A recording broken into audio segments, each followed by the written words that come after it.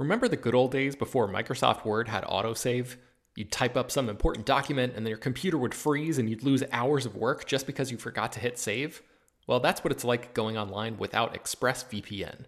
Every time you're connected to an unencrypted network, whether it's in an airport, a hotel, a cafe, or anywhere, your online data is not secure. Any person on that same network who knows what they're doing can gain access to your personal data. Bank logins, credit card details, passwords, all the stuff you don't want people seeing. Unfortunately, hacking has become much easier than it used to be. People don't even have to be exceptionally skilled to do it, and there's a lot of money to be made by selling your information on the dark web. ExpressVPN stops hackers from stealing your data by creating a secure, encrypted tunnel between your device and the internet. It's incredibly easy to use. Once the app is running, you literally click one button to get protected.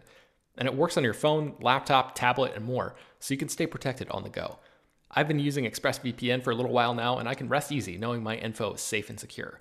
I've heard horror stories of people who've been hacked, and it sounds like a massive pain to try to get any resolution in the aftermath, so I am not interested in finding out what that process is like. Secure your online data today by visiting expressvpn.com/film. That's expressvpn.com//film. And you can get an extra 3 months free. expressvpn.com//film.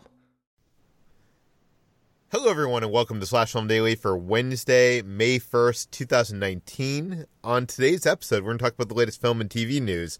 This is Slash Film Editor-in-Chief Peter Sciretta. Joining me in today's podcast is Slash Film Managing Editor Jacob Hall. Hello, hello. And Redder Chris Evangelista. Hello, folks.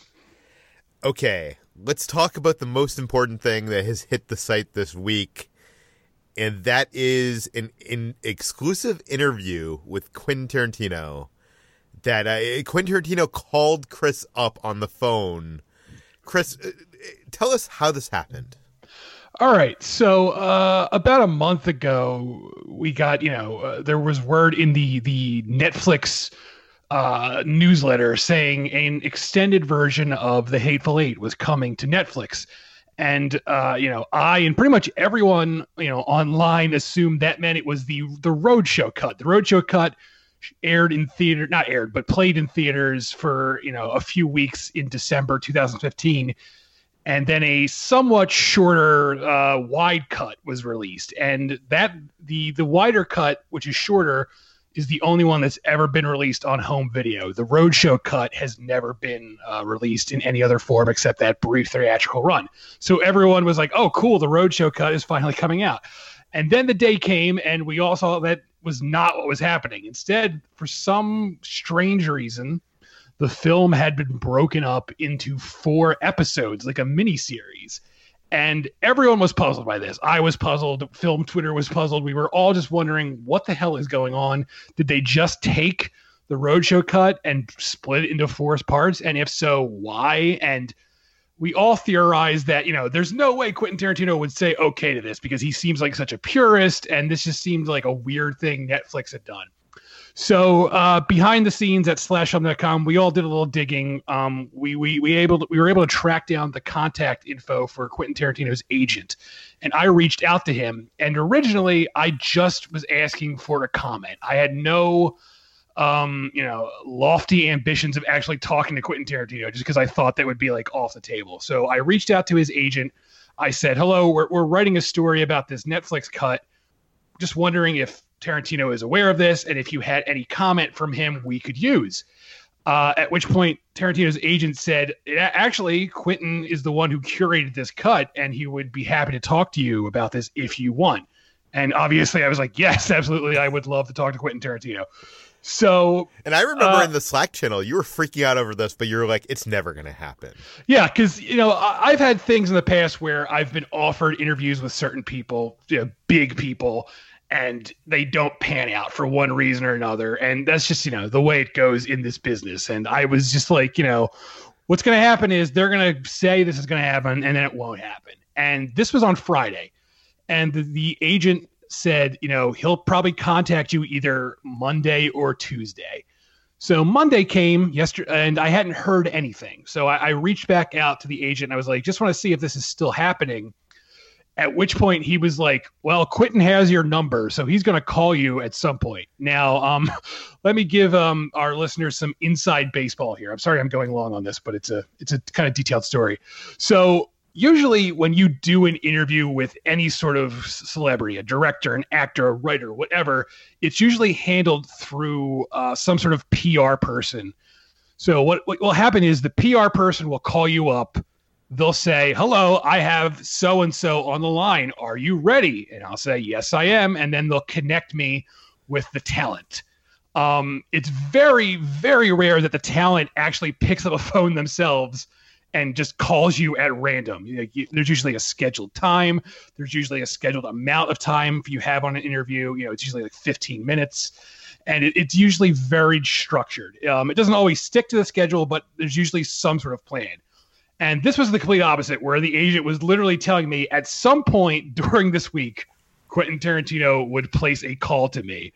At which point I began to get terrible anxiety because I was like, oh my God, what if Quentin Tarantino calls me like while I'm at the supermarket and I have like no way of recording the call? And I was like, I'm going to have to like sit by my phone, until I get this call. Thankfully, so Tuesday rolled around. Did you not leave your house? Were you like... Well, yeah, I mean, I rarely go out anyway because I work from home. So I was just paranoid that like at some point I'd be out and he would call. So thankfully he didn't take too long. Tuesday rolled around. I get a call. The caller ID says somewhere in California. I'm not going to tell you where, listeners, but it was somewhere in California. And at that point I was like, all right, this has to be him. It didn't say Once Upon a Time in Hollywood? No, I was like, this has to be him because no one else from California would be calling me. So even though I knew it was going to be him, I picked up and I said, hello, this is Chris. And he said, hello, Chris, this is Quentin Tarantino.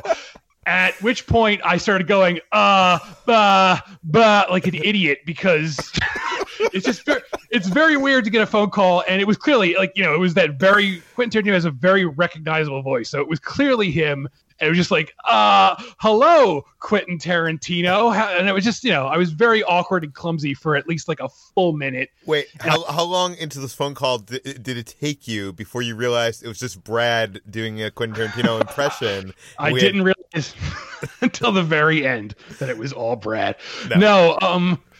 So, it took me like a full minute to get my recorder working, just like an idiot. And I was like, oh, I'm so sorry. And he was very nice. Quentin Tarantino, I don't know what I expected him to be like, but he was very polite. He was very easy to talk to.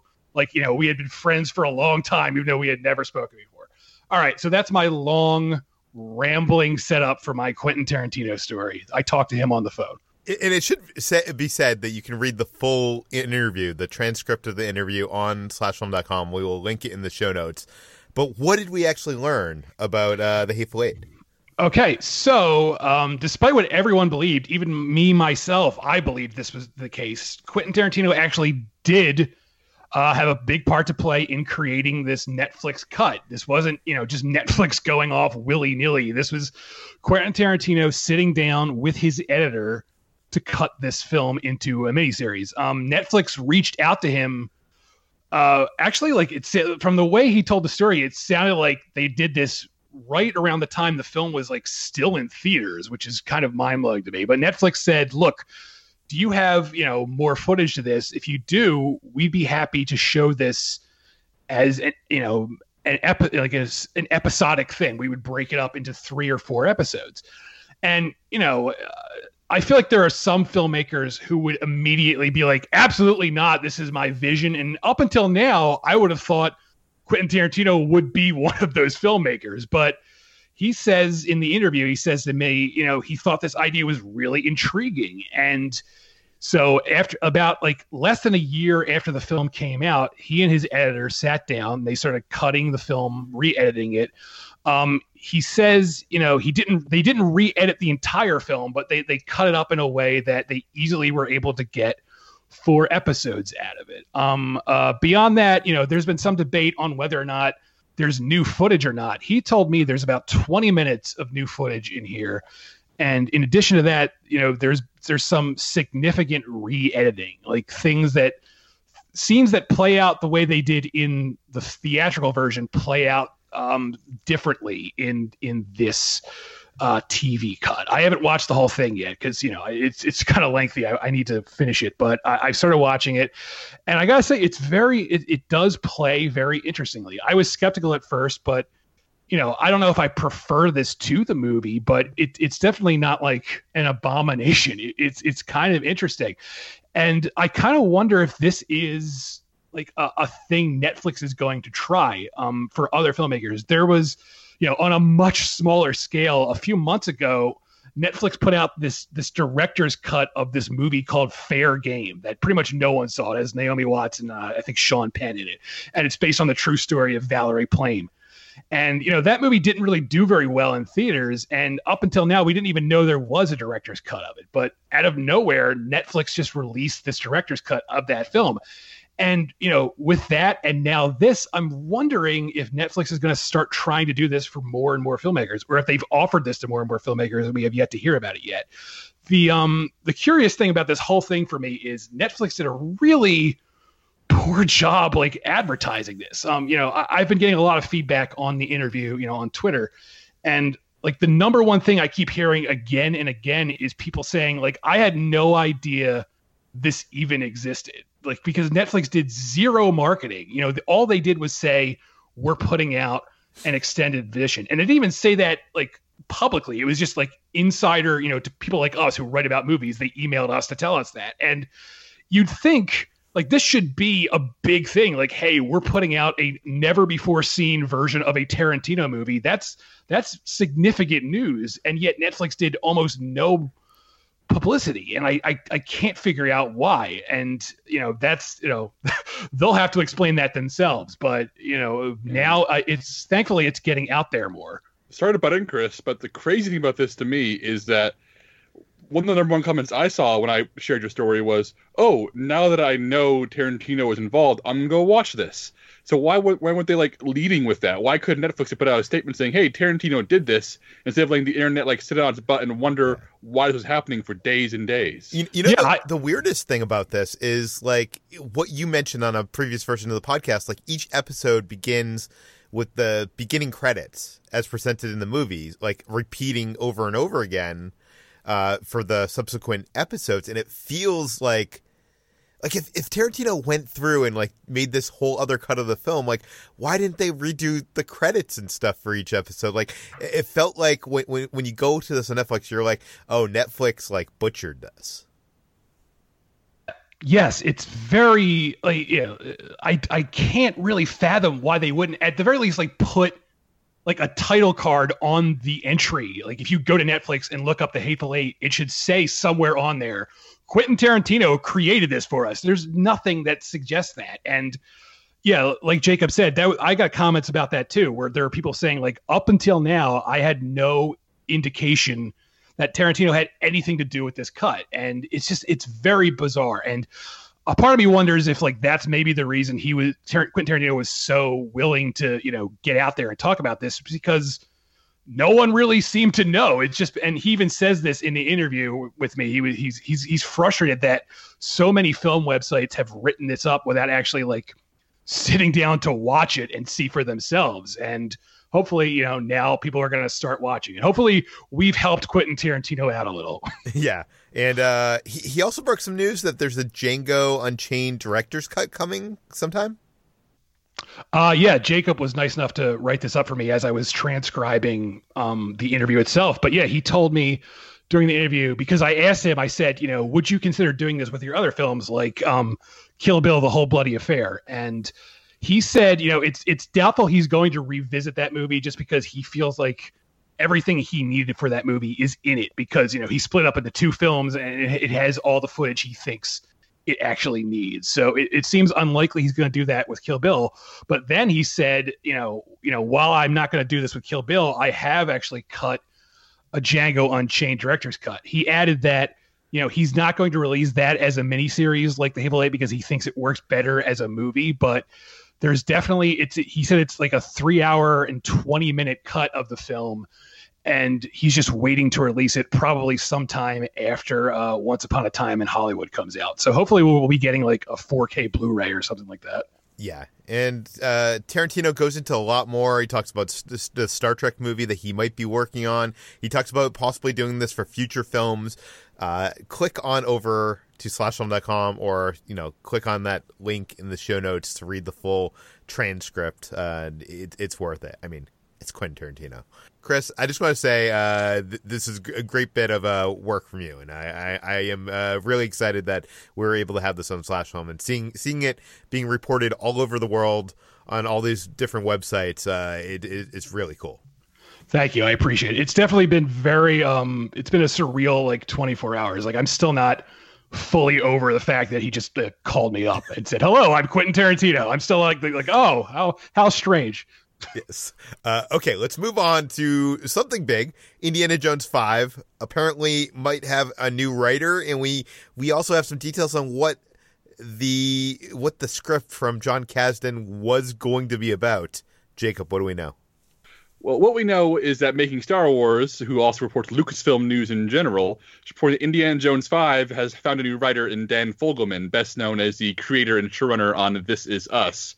His screenplay work includes hit-and-miss movies like Cars, Fred Claus, Las Vegas, and Life Itself. And before we go any further, this is not confirmed. We've reached out to our own sources to try to double check this, but Making Star Wars has a very good track record. They if you want to avoid accurate Episode 9 rumors, you should stay away from Making Star Wars right now because they're fairly accurate. Yeah. But they're basically ruining the whole movie for you, so don't go there. Yeah. But this means this news has a very strong chance of being true because their sources and their information do tend to be accurate. So what we don't know is that what Fogelman's script is about because he's apparently starting from scratch, new MacGuffin, new story, new adventure.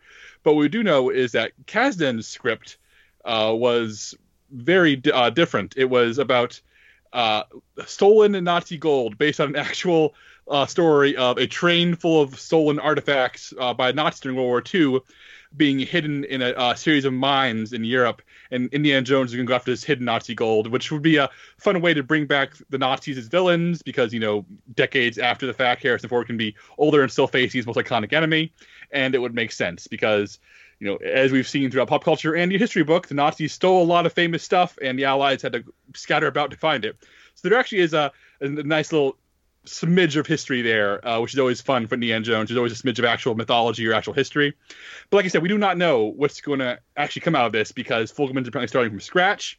So I'm looking forward to the big twist about how Indiana Jones had cancer the whole time and he spent the whole episode dying, because that's what happens on This Is Us every other week. Peter, how do you feel about this? By the way, it should be mentioned in the past when they have started from scratch on these Indiana Jones films like Crystal Skull, they've kind of kept that MacGuffin.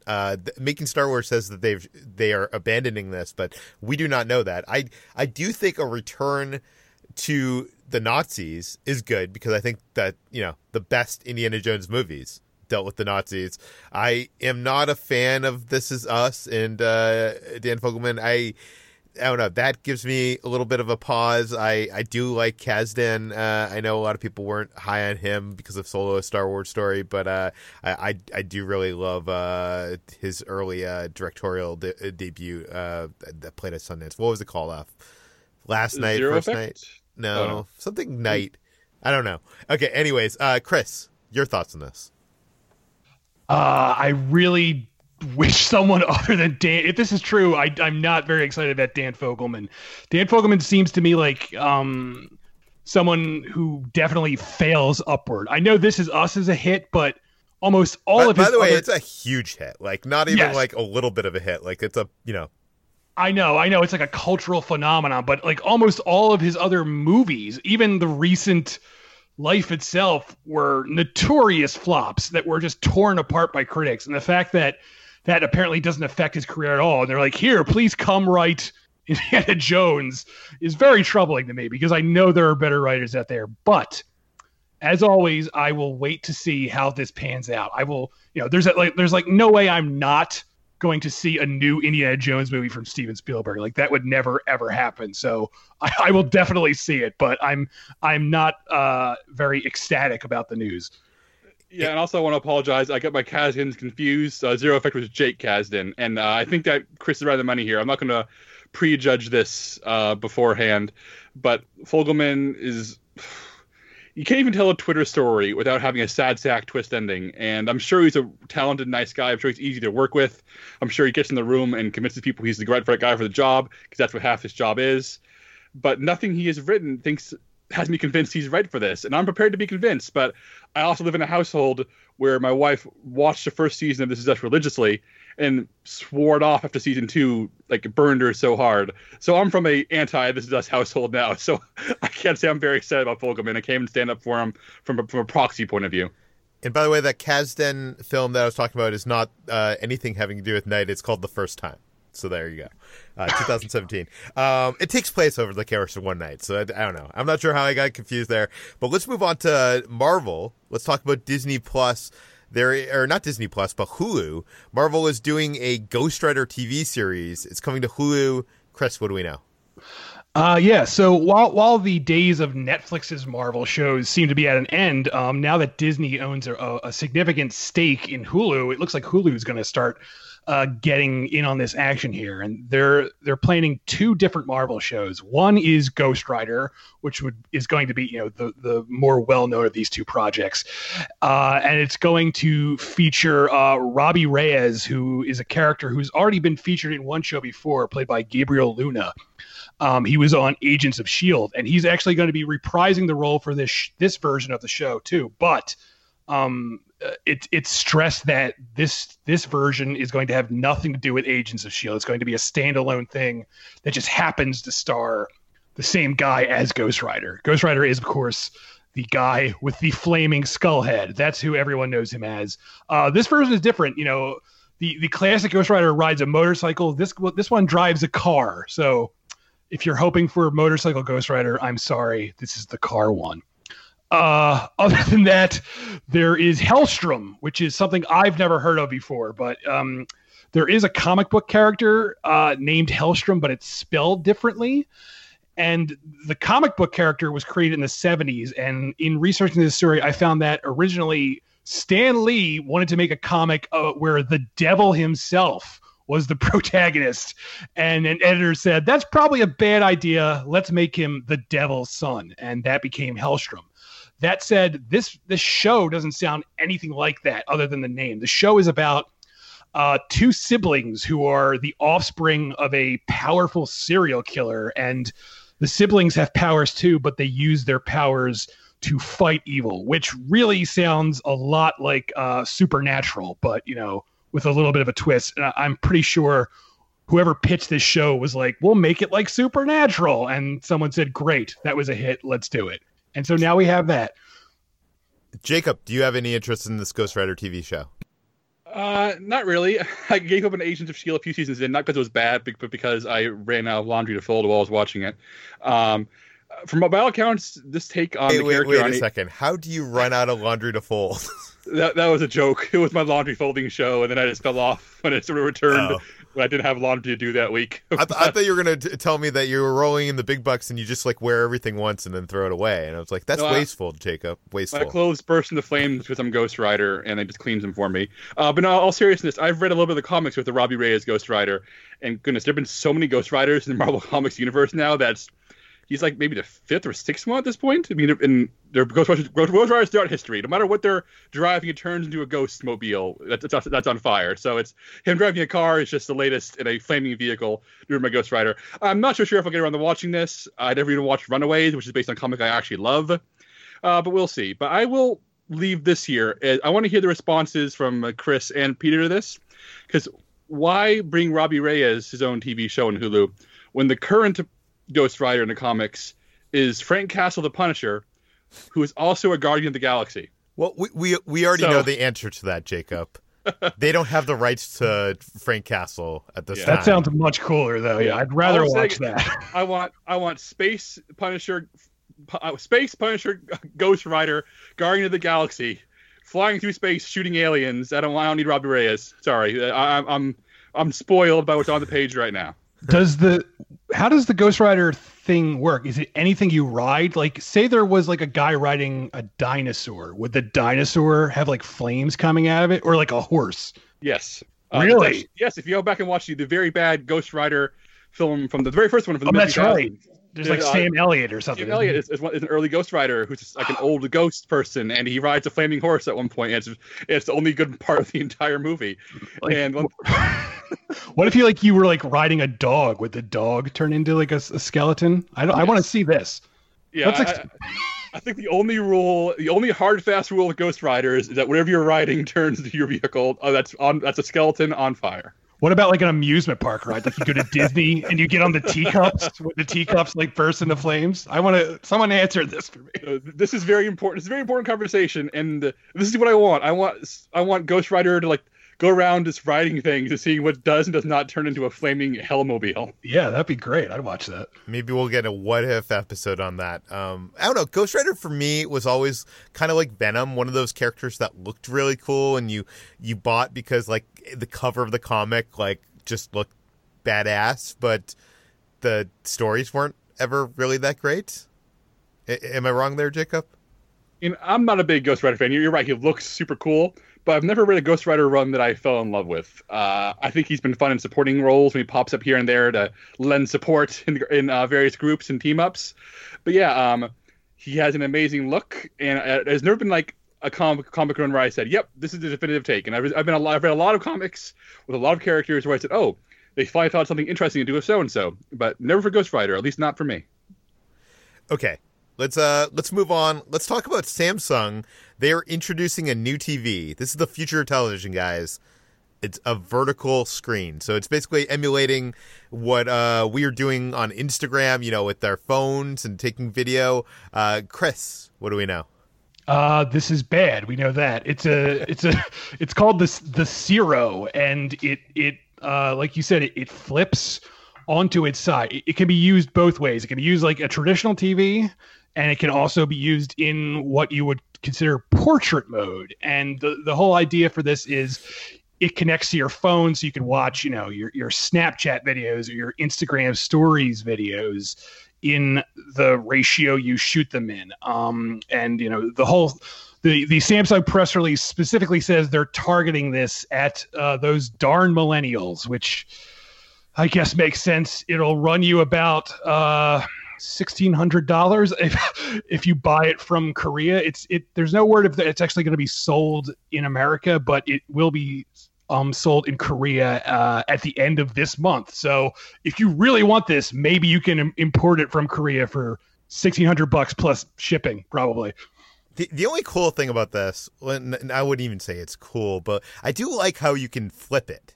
Do you know what I mean? Like, so it's not just a vertical television, it's also horizontal. It's just depending on how you want to view the content. So if I'm like watching some content on, I guess, YouTube on my TV and it's shot with a phone vertically because nobody does that, but if they did, then I could watch it vertically?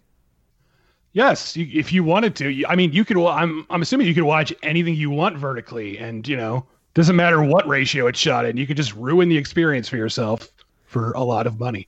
Chris, how do you feel about a TV that you can break off the edges to watch, movie trailers that have been recut to fit Instagram posts? How do you feel about that, Chris? That is a good idea, especially the breaking off part. Yeah. I want to like snap them in my hand like really loudly. Yeah. And then you have to buy a new TV every time. Does anybody think that vertical video is like has any future? Like, are the millennials that into? I want to say no, but I have a really bad feeling the answer is yes. So I'm gonna hope not, but I wouldn't be surprised if it happened. Part of me wants to see like a movie that's actually shot vertically to see like what you could do with that new constraints of the frame and how you could play around with that. But I don't know where you could even show that. Like, do you know what I mean? If you go to like Sundance to premiere that, it's not like they're going to build a special vertical screen for you to like, so you're going to have like these huge black bars on either side and it's going to be horrible. Right.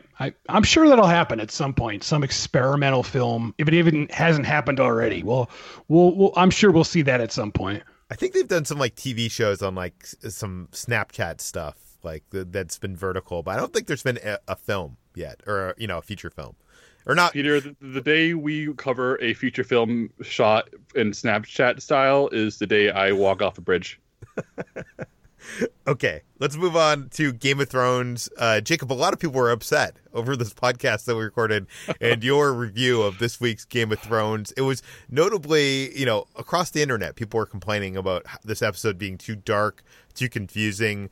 You couldn't tell who was who. I mean, I watched a half an hour of the episode and I couldn't tell what dragon was what. I really was confused. The cinematographer of the episode has come out and is defending the lighting choices of this episode. Jacob, what do we know? Yeah, I wrote this up. I just want to say that before I dive into this, as much as I did not like this episode, this was clearly a creative choice. It was clearly a choice made by a director, a cinematographer, and showrunners to try to depict a battle taking place in terrifying darkness. And I don't think it worked. And Ben was mixed on it, and a lot of people don't think it worked. But a lot of people really appreciated what it was going for, or just flat out appreciated it. And I've heard that from a lot of people who were mean about it, a lot of people who were nice about it. But I guess my point is that when Fabian Wagner, the VP on this episode, defends his work, my response is good for you. I did not like these choices, but I don't want you to crumple over and apologize for 55 days of night shoots that you bust your butt to make happen. So he told TMZ that we tried to give the viewers and fans a cool episode to watch, and I know it wasn't too dark because I shot it, which is maybe not the best way to phrase that, but at the same time, I understand where he's coming from, because we do not know what happened to his work after he lit it. I mean, especially on a TV show where a director of photography is way down the chain of command, even more so than on a film production, because the director then has his hand with it, and the showrunners are allowed to, color correct it and tinker with lighting and tinker in post. And, we can't blame Fabian Wagner alone for an episode that a lot of people couldn't see. So I'm glad that he is sticking by it. And he also says that the show has always been very dark. It's a very cinematic show. He blamed bright living rooms, he blamed improperly calibrated televisions, and he blamed HBO Go and HBO Now for being slammed and putting on a bad stream, which is, these are all things that I think are accurate, but I also strongly believe that they should have tried watching this episode on a consumer-grade television in the living room somewhere, just to test it out, knowing it's how millions of people watch television every Sunday night on HBO. So I'm glad he's sticking up for his work. And I do not doubt that this was a creative decision. And anybody who says he was incompetent doesn't know how production on film or television works. He shot 8 other episodes of Game of Thrones, including Hard Home and Battle of the Bastards, which are really intense, well-made episodes of television, directed by the same guy who made this episode. So this was not incompetence. He should be proud. He should be sticking up for his work. I still stand by the fact that I don't think it works as a creative decision. Chris, as an outsider to all this, somebody who edited my review but has not actually watched Game of Thrones since season 2. Does this sound defensive to you, or does this sound like the right way to respond to this? Do you mean his response or yours? But let's start with his. I've seen people sort of jokingly comment on this by saying, Mark Harris, the writer, said, also everything I've ever written is good because I wrote it. It's that kind of argument where, sure, it might look good to you, but what do you, there's, that doesn't mean it, if millions of people are saying this looked bad, there's probably something there. At the same time, maybe, some people shoot really dark. I feel stupid comparing this to The Godfather, but when The Godfather came out, shot by Gordon Willis, everyone was like, man, that movie's really dark looking, but now it's a masterpiece. But I don't know this guy, so I'm just going to go out on a limb and say he's no Gordon Willis. So I don't know, I don't know how to really judge his work fully without, being a full-time watcher of the show. That said, having read Jacob's review, there's nothing mean about it. I feel like it was very fair-handed. I feel like we've entered this weird territory where if you criticize anything remotely popular and you say it's not 100% perfect, people freak out, and that's just silly. There's always room for criticism, except in things I write, which are perfect. I do want to say that I'm not sure how it works in television, but in feature films, the director of photography does go in and is involved in the color grading process, usually. So I'm not sure if he was involved here. I will say that I have spoken to a bunch of friends who did watch it and had no problem seeing things they didn't adjust their TVs, and they seem to be shocked that people had problems seeing. Like, I don't know. It seems to me that like different people were getting different streams of this. Different. Like, I feel like we don't have the full explanation of what's going on here. Yeah, and there's no 4K version that's available. Not it's not on disc yet, and not all Game of Thrones is even available in 4K in a lot of cases. So until I can watch this from a 4K physical disc on my 4K television at home, which I know looks good, then the jury is still out. But the stream from HBO Go, even now on my television, looks bad. The cable airing on my friend's TV, which was calibrated to perfection, looked bad. And that's two televisions, two different ways of watching it. And I'm just wondering if it just boils down to some people are okay with a battle that's intentionally chaotic and intentionally meant to be, hard to follow, and some people who wanted an episode that let us see the characters we've been following for 8 seasons actually get involved in the action, as opposed to the silhouettes and their quick cuts of close-ups of their wrists. Yeah, we'll have to find out when they actually eventually release a 4K version. I have heard that if you subscribe to HBO through the Amazon channels, that the compression through that version of HBO is less than HBO's own apps. I'm not sure if that's 100% true, but people I trust have told me that. So I don't know. I'm not sure how do you watch your HBO just on TV, right? Yeah, for Game of Thrones, I always watch the cable broadcasts so we can avoid, the Game of Thrones always looks bad in the first half hour on HBO Go because some people are watching it. Always gets you always see artifacting and it always comes in out of focus. So Game of Thrones is always cable for me, even if it's not quite as slick looking as other broadcasts. It is guaranteed not to screw up. But most HBO I watch on HBO Go and HBO Now, it looks totally fine. So this is definitely stands out in a big way. Okay, that brings us to the end of today's Slash Film Daily. You can find more of all of our work at slashfilm.com. Please head on over to the site and read Chris's fantastic interview with Quentin Tarantino. You can find this podcast, Slash Film Daily, published every weekday on iTunes, Google, Overcast, Spotify, all the popular podcast apps. Please send us your feedback, questions, comments, concerns to us at peter@slashfilm.com. And rate and review this podcast on iTunes. Tell your friends, spread the word, and we'll see you tomorrow. America. We are endowed by our Creator with certain unalienable rights: life, liberty, and the pursuit of happiness. At Grand Canyon University, we believe in equal opportunity, and the American dream starts with purpose.